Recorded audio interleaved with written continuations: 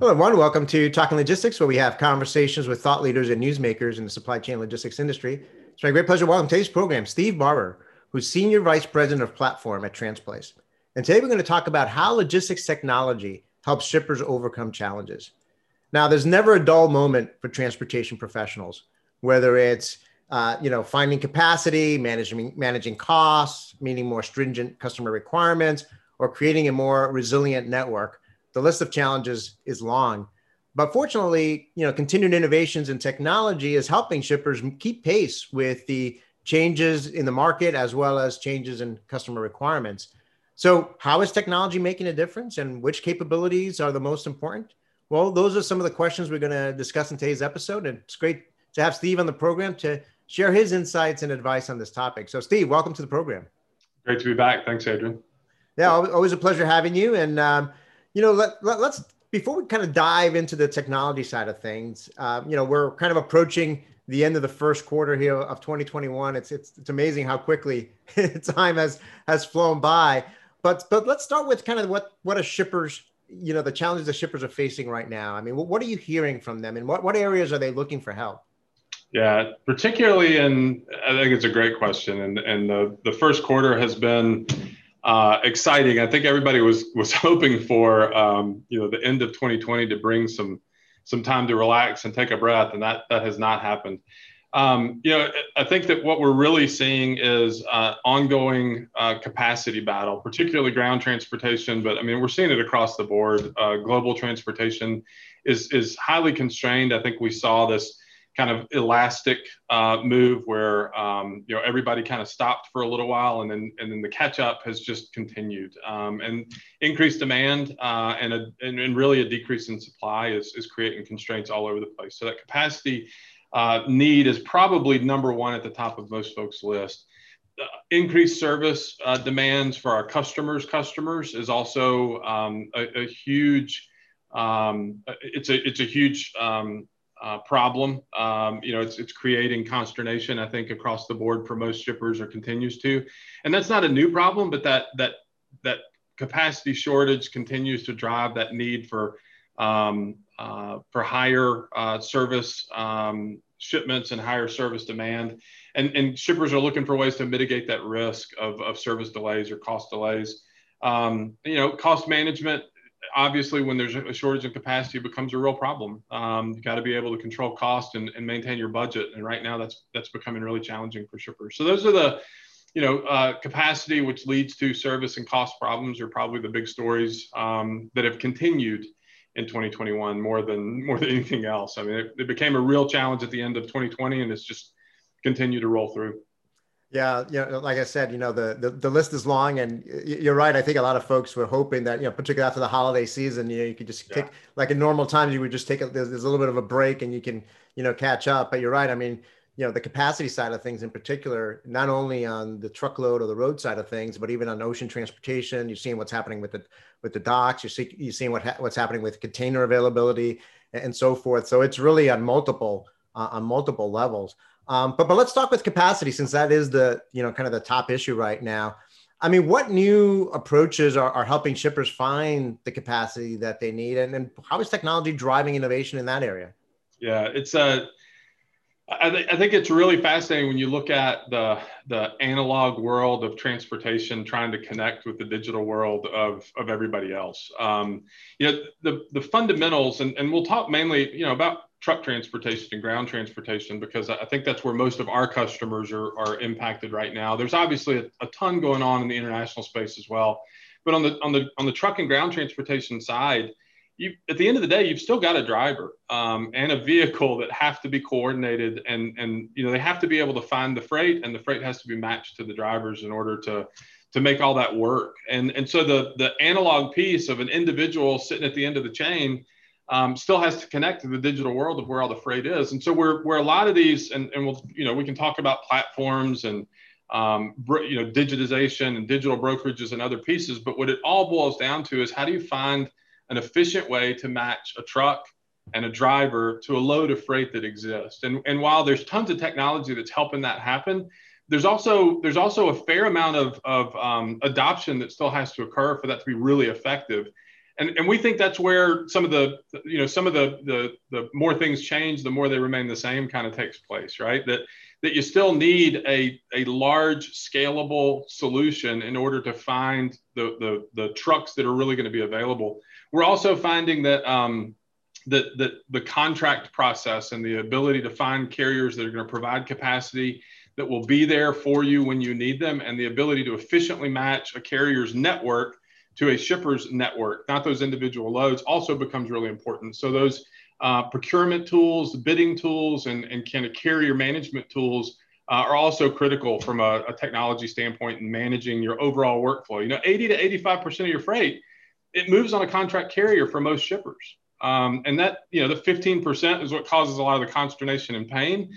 But the 80 to 85%, if it's not clicking and fairly consistent, you're going to run into problems. You've got to have the tools to manage that 85% very effectively in an efficient way, so you can focus on managing your cost and mitigating your risk on the other 15. You brought up a couple of great things there. One is, I like how you said, it goes beyond just, okay, let's match, capacity with demand on a load by load, basis. And that's important. But it's also, let's match a shipper network with the carrier networks, right? So that's where you get into the more strategic side of things and the more, procurement side of things. So I think keeping, understanding that it's those two things are important. I think, a lot of the capacity things, we've done a lot of research here, and I think you mentioned, the more things change, the more things stay the same. I think there's a recognition that there is still a lot of waste out there, even though that, there may be a shortage of drivers, there may be a shortage of containers and so forth. The reality is that, in this, when you look at it from a systems standpoint, there's still a lot of, waste out there in terms of inefficiencies, in terms of underutilization of some of those assets, some of those drivers and so forth. So it's really trying to, leverage that as much as possible.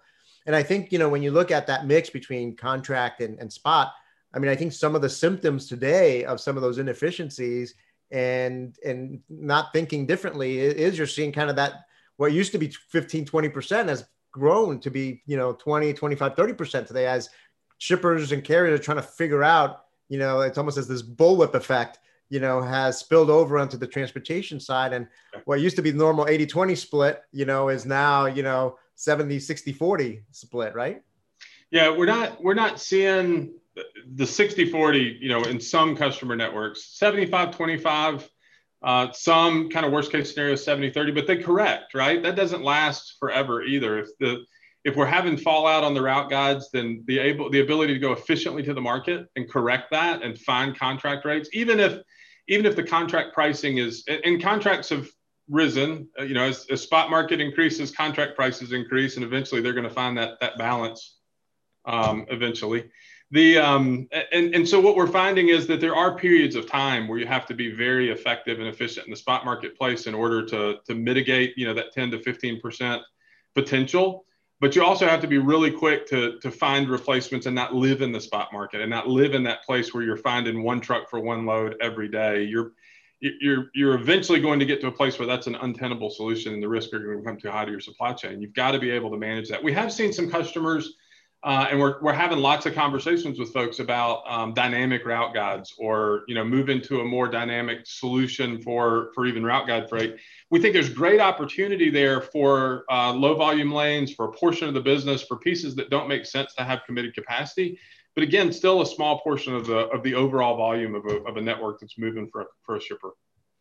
Yeah, no, great point. I think the key thing, and you mentioned it before, and certainly this is where technology comes in, is having the data, the visibility, the analytics to recognize when you are moving away from normal, if you will, or a sustainable environment, and then quickly identifying those lanes, those carriers, those situations, so you can rectify them with whether it's doing a mini bid or whether it's just having a conversation with the carriers to understand what's happening.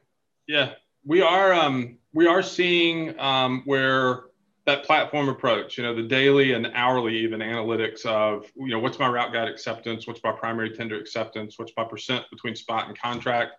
Am I having problems with a particular lane or a particular carrier? Is it a trailer problem or a container problem or a true capacity problem?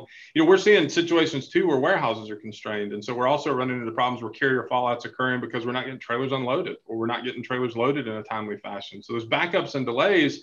Carriers can be a little more selective about what freight they're hauling now. And so that shipper choice conversation also comes into play. We've got to be able to measure that. And you've got to have the data to be able to do it. A transportation management system coupled with a solid data analytics platform and data science methodology really becomes critical to making those decisions on a day in and day out basis. And it does, to get, what I said before, you can't live in that 65-35, 70-30 world for very long. And so making a quick decision about, do I need to take action here, supported by some machine learning and data analytics, is really critical and important. And that's where some technology is starting to come into play, that it's not necessarily that different decisions are being made. It's that the decisions are able to be made faster to minimize the impact that it has overall to both service and cost for a shipper. Right. Yeah, no, certainly a lot going on there. And, I think the other thing that kind of ties into all of this, which is kind of the next area I think that a lot of shippers are focused on, particularly after 2020 and what happened with the pandemic, is, risk management and supply chain resilience have become, bigger priorities. I mean, how is technology helping companies move up kind of the maturity curve in those areas in terms of, minimizing the risk and becoming more resilient? Yeah, I think that what I've heard said about the situation in 2020 with the COVID and the problems that we've had with the pandemic is that what it really did is it accelerated that technology adoption curve, right? That there were folks that were thinking, oh, we've got a 3 to 5 year plan to put some of these things in place. And they moved that into a 3 to 5 month plan in some cases, really, outside of transportation, really obvious in the telecom world, right? I mean, you and I have, I think, primarily spoken via Zoom, in our history and in our past. You met in person a few times, but for the most of the world, that's not normal. Well, now it is, and everybody had to make adjustments very quickly. Well, same thing happened in transportation. We had to figure out how to communicate with drivers effectively in a low touch solution. We had to figure out how to manage our relationships and conversations with carriers and keep them committed to freight, even when a warehouse or a lane was having a problem. And that ability to mitigate risk and the technology application there, again, is about how quickly can I move? Can I make decisions faster? And can I make them with better informed data? And so things like machine learning and data science, the ability to train up a model quickly and take advantage of some of the tools that are available in the space became a must-have instead of a nice-to-have in the very short term over the course of the last year. The ability to capture data from multiple sources instead of just relying on my own payables data, for example, to go out and leverage a network and leverage that network of data that's available to figure out, am I better or worse? When you're running so quickly, we went through this cycle, the capacity and the supply and demand cycles that typically would take years happened over a period of months last year. It was really, I think the data scientists are going to be losing their minds for a number of years now. But what we really saw was that you had to be able to effectively measure yourself, not just against prior benchmarks, because last year's data meant almost nothing. I mean, if I was looking at 2020 versus 2019, it was meaningless. So you had to be able to say, how am I comparing to the market, not just for cost, right? Lots of cost indicators out there that have 7-day, 10-day, 14-day leads, 30-day leads. But yesterday, how was my primary tender acceptance?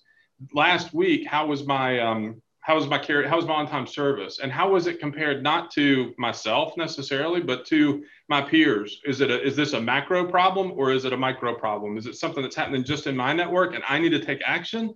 Or is it something that's happening in the larger network and I need to do something slightly different because of that?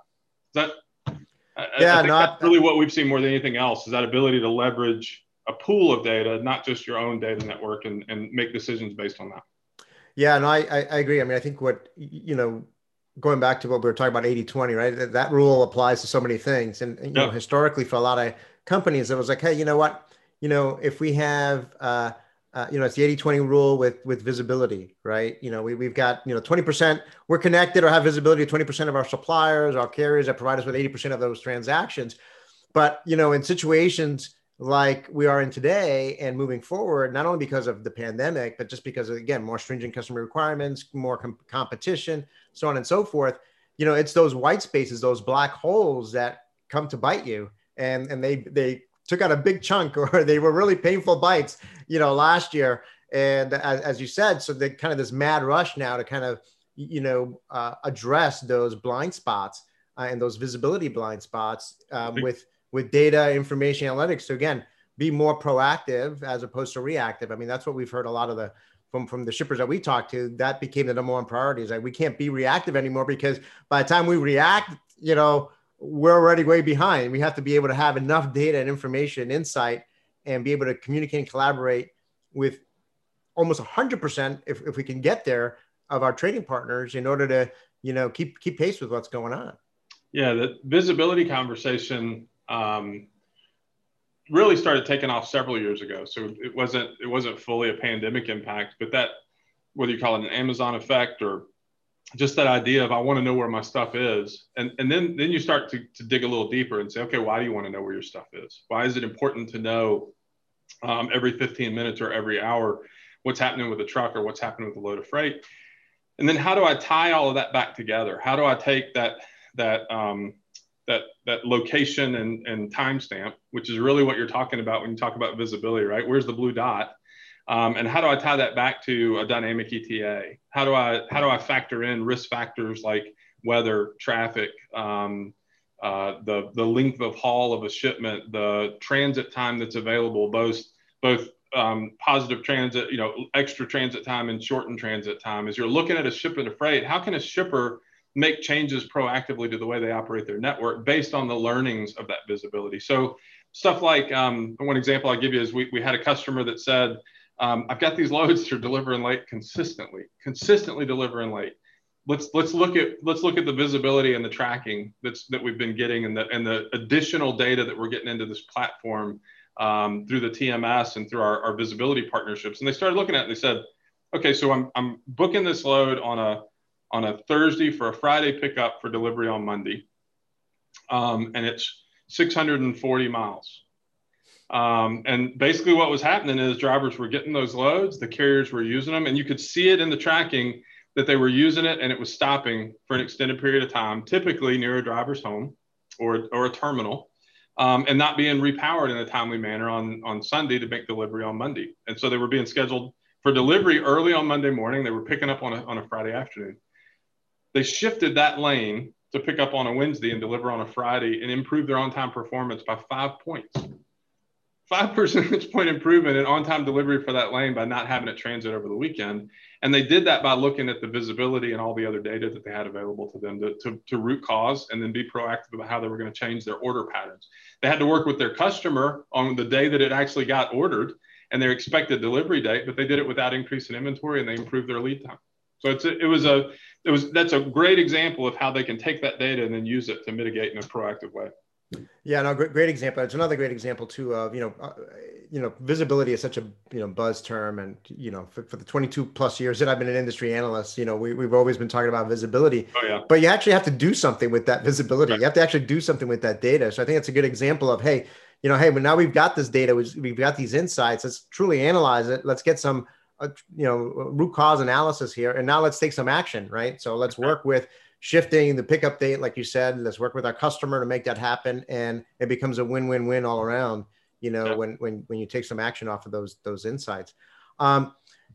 You mentioned it early on. You said, well, we've got the pandemic, we've got capacity constraints, but these things are just layered on top of what transportation professionals always have to deal with, which is right. Managing costs and making sure that they're as productive as possible. So those things, are an area that, again, technology is perfectly, aligned for, because that's at the end of the day, you have to show some cost and some cost benefit, to invest in any kind of technology. What's the focus today with technology to improve cost management and to improve productivity? Yeah, I think it's a great question. Transplace is a continuous improvement company. I mean, that's what we do. We've invested in Lean Six Sigma. We've invested in, our value improvement programs with our customers. I mean, it's what we try to find, and technology is another kind of extension of that from an operational standpoint as we look at it. as we're thinking about efficiency improvement and cost improvement, it's really about trying to leverage that network that we have in place today to the benefit of our carriers and our customers. What Transplace wants to find is win-win opportunities where I can tie a carrier and a shipper together and they can both benefit. Carrier reduces their empty miles, increases their efficiency, increases their loaded miles. Shipper is able to get committed capacity with good on-time service at a reasonable cost compared to market. Our investments in companies like Lane Hub with the collaborative shipping network, where we're tying private fleets and shippers together to eliminate empty backhaul miles for those private and dedicated fleets. And we're allowing shippers to collaborate directly and figure out how to match carrier lanes up for shipping and pricing. Our ability to reach out to multiple carriers on both spot and contract freight to give those carriers an opportunity to find the fits in their network. That's not a new story. I think there's a lot of folks talking about those digital freight networks or digital platforms. The difference is we've got $11 billion that is already under management and already moving through our system. We've got 25 to 30,000 carriers that are daily interacting with that freight. The scale plus the technology is a big part of that equation for efficiency and cost improvement. And not as a Transplace commercial, but just the idea is a shipper is out looking for who am I going to work with, who am I going to partner with to find those opportunities. Find somebody that's got both. They've got a technology continuous improvement where they're looking at the best in class and leading edge and cutting edge technologies, but they've already also got a developed network that they're working with of shippers and carriers that you're going to be able to collaborate with, that you're going to be able to work with and find those opportunities that maybe you're not able to find on your own. Yeah, it's a great point. I've done some research and writings over the past couple of years about the power of the network or network effects, right? So there's a lot of literature out there and examples of network effects, right? Most of us are familiar with on the social media side, right? LinkedIn, right. Facebook, those are all things that are, demonstrate the power of the network effect. And, that translates well into, when you talk about logistics platforms and logistics networks and number of trading partners that are connected to it and the kind of things that you're able to do when you reach a critical mass of participants and scale and scope and so forth. And that brings me to my next question. I mean, so I've been talking about networks. You've been talking about networks as well. There's a lot of discussion today. It seems like whenever people talk about technology, they're talking about platforms, right? I mean, how do you define a logistics technology platform and what capabilities should, shippers look for in a partner's technology platform? Yeah, it's in my title. I ought to be able to talk about it, right?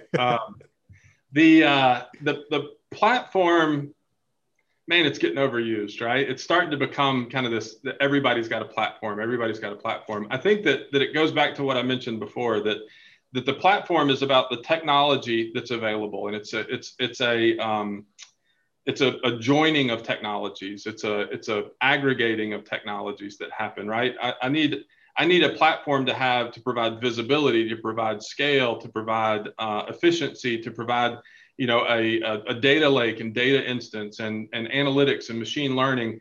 I need all of that in kind of a single place. And then I need the scale of the network to connect to that platform to really turn it into something that's not just a standalone technology, right? That does become this platform where I can collaborate. I can find efficiency for my network, and I can work for the benefit of kind of the common good. And that's not, everybody benefits, and that's why they participate. It's not just we talk about networks and platforms, and I think they're pretty interrelated for it to be a successful one. I think that there are lots of folks that could design a conceptual platform where, carriers and shippers could come together and benefit, but to move from concept to reality requires some participants. And you have to have both in order to have a really effective platform. It's that technology aggregation, right? Bringing multiple technology applications into a single place that can be connected to by multiple parties for everybody to work together and collaborate. Hopefully that makes sense. Yeah, no, I mean, again, going back to the social media analog, right. I think that, the first thing, and I think the hardest thing is building that network, right? And building that connectivity of trading partners, that community of trading partners. But then I view the platform almost, and I've called this now for almost 20 years, I've called it an operating system. It's almost like the operating system that sits on top of, all those network participants to then help facilitate the workflows that exist between all those parties and help all the participants on that network communicate and collaborate in a much more scalable and efficient manner than if each of them try to do it all on their own or try to connect all of them their own. As you know, you work with some very large companies, right? Back in the old days, you would have, these companies would have to build thousands of individual one-to-one EDI connections, right? That's right. And as those relationships change, that was an ongoing, challenge. And, much like the way we connect once to Facebook or once to LinkedIn, and we've got access to this whole community, that's the way I view it, as you connect once to a platform, a logistics platform. And not only do you have access to, all the different trading partners that you work with or could potentially work with, but also have access to the technology that resides on top of that to help you, execute, transactions and business processes. Yeah, I think that's right. I think that the key there is that in my maybe limited definition, it can't be a one-trick pony though and still be a platform, right? Europe is an area that we're expanding into and have boots on the ground, and we're open for business in Europe. And in Europe, the idea of a transportation provider integrator is very common, right? And different than the U.S. You're right. In the U.S., every shipper would connect to every carrier. You had lots of these many-to-many conversations that were happening. In Europe, early on, there were companies that stood up and said, "Hey, I'd like to be essentially a van, right? But a value-added network, truly value-added network." If that's all they do, I'm not sure that's a platform. I think they're an integrator, right? As a technology aggregator, the ability to bring multiple benefits, and it's really about that value that you get from being a part of the platform, that is the reason that you come. And I think, go back to the social networking piece.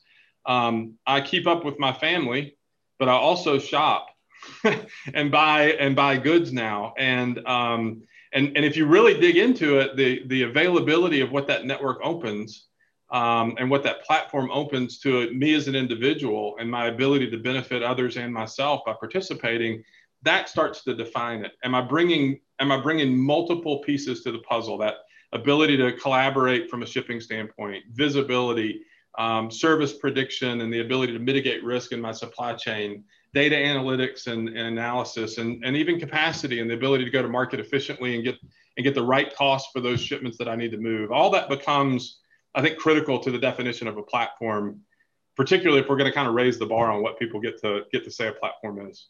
Yeah, no, great. I agree. Well, Steve, we've covered a lot of ground. So maybe as a way to wrap up, what's next? How will technology continue to, change and improve the way companies manage their logistics operations? So I think that the true impact of data and the availability of data is just starting to become impactful to the business, right? Like what really is going to be usable in the data that we're able to gather?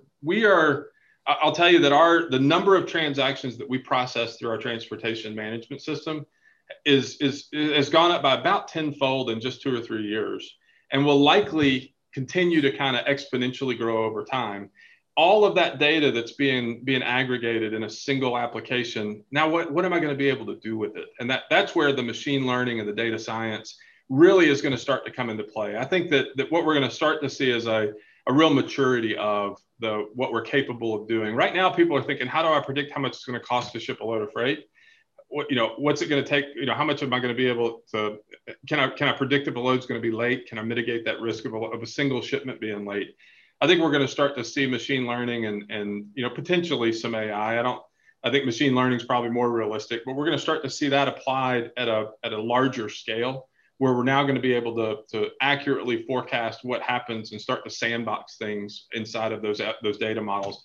I also think that optimization and collaboration are going to be key and critical over the next coming years. The ability for shippers to work together efficiently and effectively, and to remove some of these barriers that have kept them from working together, and remove some of that waste. That right now, I think that the number one problem we've got from a capacity standpoint, if you look at all of the facts and figures, is that there's still a lot of sailboat fuel that's moving around the country on a regular basis, whether it's through half full trucks or through empty miles that are being driven by those trucks. And if we're shipping air, that's an inefficient process. And all of that is an opportunity for efficiency. And then I think the last one, and this doesn't have anything to do with anything I'm working on. I just think it's cool. But I think that the assisted and driverless capacity is going to become really, really important for folks to keep an eye on over the next several years. I've been saying that. I really believe to be happening sooner than now. I think that there's been lots of things that have kind of slowed that process. But I think we're at the best point we've ever been in that world. And I think that we're going to start seeing that happen more and more, particularly in the long hauls, in the ability to move freight longer distances with less interaction and less delay. Better consistent capacity is going to be really the key.